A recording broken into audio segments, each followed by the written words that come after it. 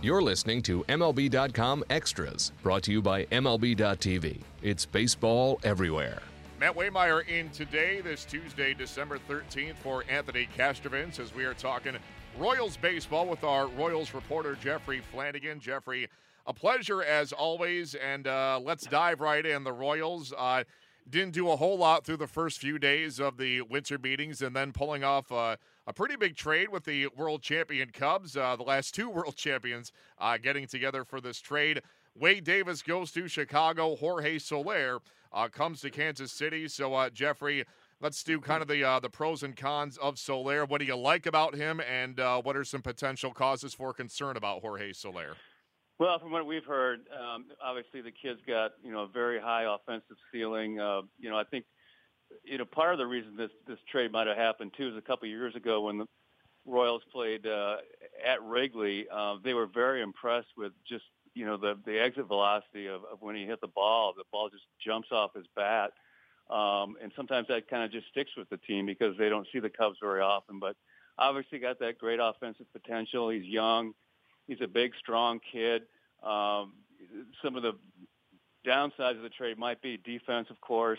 He's described as average to below average.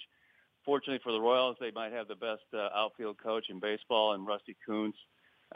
He's the one who helped Alex Gordon become a Gold Glover. He's, helped Lorenzo Cain become one of the best in the game. Dyson, Paul Orlando, just name the guys, and he's been able to do that. And they feel like they can work with him enough to get his defensive skills up that he could play right field on a fairly regular basis. But, of course, the big question is, he's never hit for a decent average or OBP. Can he do that? And they love the power, but can he get on base consistently? And, Jeffrey, of course, assuming that Jorge Soler becomes the everyday right fielder, of course, that's going to compromise somebody else's playing time. That's going to make somebody the odd man out. So how does this outfield kind of configure with Jorge Soler now in the mix? Yeah, it's going to be interesting because, they talked a lot in the offseason and during the regular season about moving Lorenzo Cain maybe to right field a little bit more to save wear and tear on his legs and moving Dyson and Orlando to center. That plan probably has been scrapped a little bit. Lorenzo will go back to center and mostly on a full-time basis. And Soler will take right field. Now that obviously the offseason is not over yet, we could have some trades coming out. There's a lot of interest in Gerard Dyson out there. He's a cost-efficient outfielder with a lot of speed, great defensive skills. We know there are a couple teams that are very hot on him. So there still could be a deal or two in the works for the Royals. They've got 5 outfielders right now, and all of them were starters at one point or another last season. So something's probably got to give. Yeah, it's as they say, a good problem to have. A lot of talented guys for only so many spots, and as you said, the offseason is still rather young, and somebody could be on the move before opening day 2017 rolls around. So, Jeffrey, the other half of this trade, of course, is saying goodbye to Wade Davis, and Davis entering the final year of his contract here in 2017. From a dollars and cents standpoint, the trade makes sense, but again, from a human standpoint, You're talking about a guy in Wade Davis who was so instrumental in the 2015 World Title, the 2014 pennant. How tough is it to part with a guy in Wade Davis who's been such a huge part of this Royals resurgence the last few years? No, it's just very, very difficult. It's difficult on management, difficult on his teammates. They don't get to where they did in 2014 or 2015 without Wade Davis, especially in 15. I mean, you can just go down the games that he won in the postseason and bailed them out. He's just such a terrific closer, one of the most elite pitchers, relief pitchers in the game, and a great teammate too, great clubhouse presence. And it's just one of those deals that when you're in a small market, those kind of deals have to be made. They last year's payroll got near almost $142 million, and it was leveraged against a deep postseason run.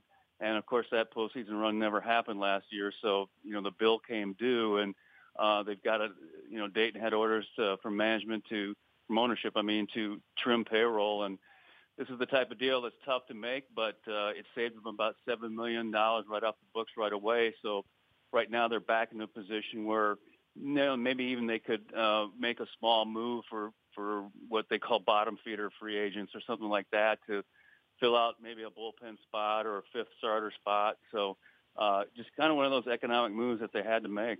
Yeah, it's like you said, the unfortunate reality of being a small market team as the Royals are, and like you said, the bill came due, and something had to happen. And I find it funny that for all the talk and all the hype this hot stove season about Aroldis Chapman and about Kenley Jansen, I would wager that Wade Davis has been better than both of them the last few years. The guy has been simply incredible for this Royals team. That said, he did have some arm issues in 2016, hitting the DL twice. How much of a red flag was that for Kansas City in trying to gauge his effectiveness going forward? Well, I think, and they would never say this publicly, but I think any closer, when you get issues. Now, his issues were in the forearm, and it was pretty far removed from the ligament, so there wasn't a big issue about whether he would need Tommy John surgery. But look, closers have a shelf time too. I mean, you just don't know when that the ticking time bomb will go off. And I don't think that was a big factor here. I think it was more that he was their most marketable guy that's going to be a free agent after 17, that they could get the best return for right now. They feel like they have some depth in the bullpen. That's still an area, obviously, that they've got to improve upon because that was not a typical Royal shutdown bullpen last year, and now you're losing your best piece. But they feel like Kelvin Herrera can step in for him. They've got some young kids coming through the system that are going to be thrown into the fire next year. And again, hate to keep going back to the small market blues, but that's the way life is, and you just got to deal with it, and you got to reproduce within the system and get guys in there and, like I said, throw them into the fire. Yeah, you brought up Kelvin Herrera. He seems to be the next in line. You go back a couple of years, it was Greg Holland who anchored this bullpen for a couple of years. He gets hurt, he goes down.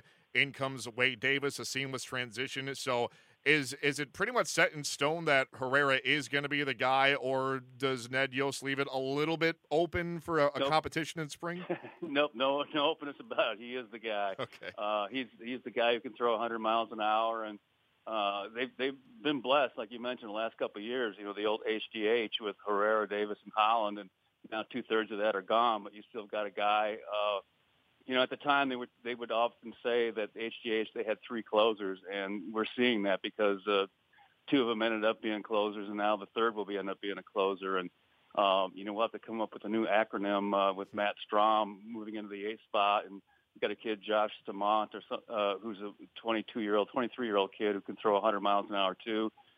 He's probably going to be in the mix next year, but it's Herrera's job at the end to close out games, and they feel pretty comfortable him being the anchor there, and then you just have to build up the setup guys around him. And, Jeffrey, I find it very, kind of fascinating and interesting when you look at what the Royals have done the last few years, the success they've had, and the way they've had that success with, as you said, that lights-out bullpen. In my mind, I don't know if revolutionize is too strong of a word, but in some ways they kind of have revolutionized maybe not the game itself, but the way that teams approach the game. The way that teams approach success and building a team towards achieving success. Do you kind of see it that way, too, that there's so much emphasis now on teams building bullpens and that it's the Royals who kind of started this trend? It definitely was the Royals who started the trend, and it was really somewhat accidental. It was done out of economics more than anything, but because they felt like they could, save money, not giving a ton of money to starters, but instead investing some money in their bullpen. And that was a cost-efficient way to build a pitching staff. And now that, and we saw it a little bit 2 years ago, other teams started going, if we start to get, a shutdown bullpen from the 6th inning on, if we have the lead after the 6th inning, we're golden, and we don't have to invest a ton of money in it. And, you saw the Indians do it last year. You saw the Cubs do it. You've seen the Yankees try to do it. You see a lot of teams now trying to do it. Rather than spend $200 million on one starter, you can take $40 million or $30 million and build, that shutdown bullpen. It's just a very cost-efficient way for small market teams to do it. Now, you got to have the arms to do it, and fortunately, the Royals have done that. But you're seeing these contracts right now with around baseball with what closers are getting, $15, $16 million a year, which was unheard of a few years ago. But I think that's the trend, and definitely the Royals started that, and it was based more on economics than anything else. Yeah, it's been fascinating to watch. They've been trendsetters. in that regard, no question. You brought up the laundry list of teams that have tried to replicate that formula for success. With some teams have done it, others have not, but a lot of teams are trying. And like you said, you got to have the arms to have that success. The Royals have had that, and maybe they can rediscover that again here in 2017. And Jeffrey, to begin to wrap up here, I know that's two completely different sports here, but when you look at hockey teams, and you look at a team that maybe falls short, if they're a team that makes the playoffs year after year, the playoffs are such a grind, it really wears on them, and it may affect them going into one particular season because they play so many extra games. Now, baseball's not nearly takes as much as a physical toll as hockey, obviously, but still, the Royals heading into this past season had played more games than any team in baseball. Do you feel it caught up to them a little bit? And on the flip side of that, having not made the postseason in 2016, can that actually benefit them to get ready for 2017?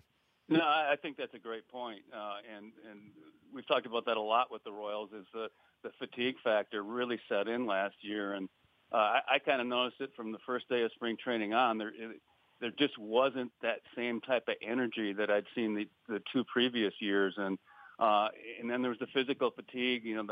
There's mental fatigue, and of course there's physical fatigue. And in the physical part, we saw with so many injuries, with so many other pitchers who had logged so many innings the previous year, just started to break down. Eddie Volquez really had a terrible year. Chris Young had an off year. You mentioned Wade Davis's injuries. There's no doubt that the stress from the last 2 years of throwing so many innings probably weighed in there. And Ned Yost and I talked about this during the winter meetings, that having a full off season this time should allow them to get back into their normal conditioning program, normal rest program. I fully expect them to come back and make another run to compete for a championship in 2017. Yeah, it's going to be a loaded AL Central for sure, with the reigning league champion Indians, the Tigers always in the mix, and the Royals want to get back to the mountaintop, that's for sure, and it'll be an interesting race in 2017, no question. Jeffrey, that's a great place to wrap things up. Our thanks to Royals reporter Jeffrey Flanagan for his time today. In the meantime, Matt Waymeyer signing off for MLB.com Extras, Kansas City Royals. MLB.TV Premium, the #1 live streaming sports service, is celebrating 13 years. Watch every out-of-market regular season game live or on demand in true HD. Real-time highlights, live look-ins, pitch tracking widget, and more. MLB.TV Premium includes a free At-Bat 15 subscription. Watch live baseball on over 400 mobile and connected devices. Watch at home, in the office, or on the go, every night, on every device. Blackout and other restrictions apply. Visit MLB.TV for details.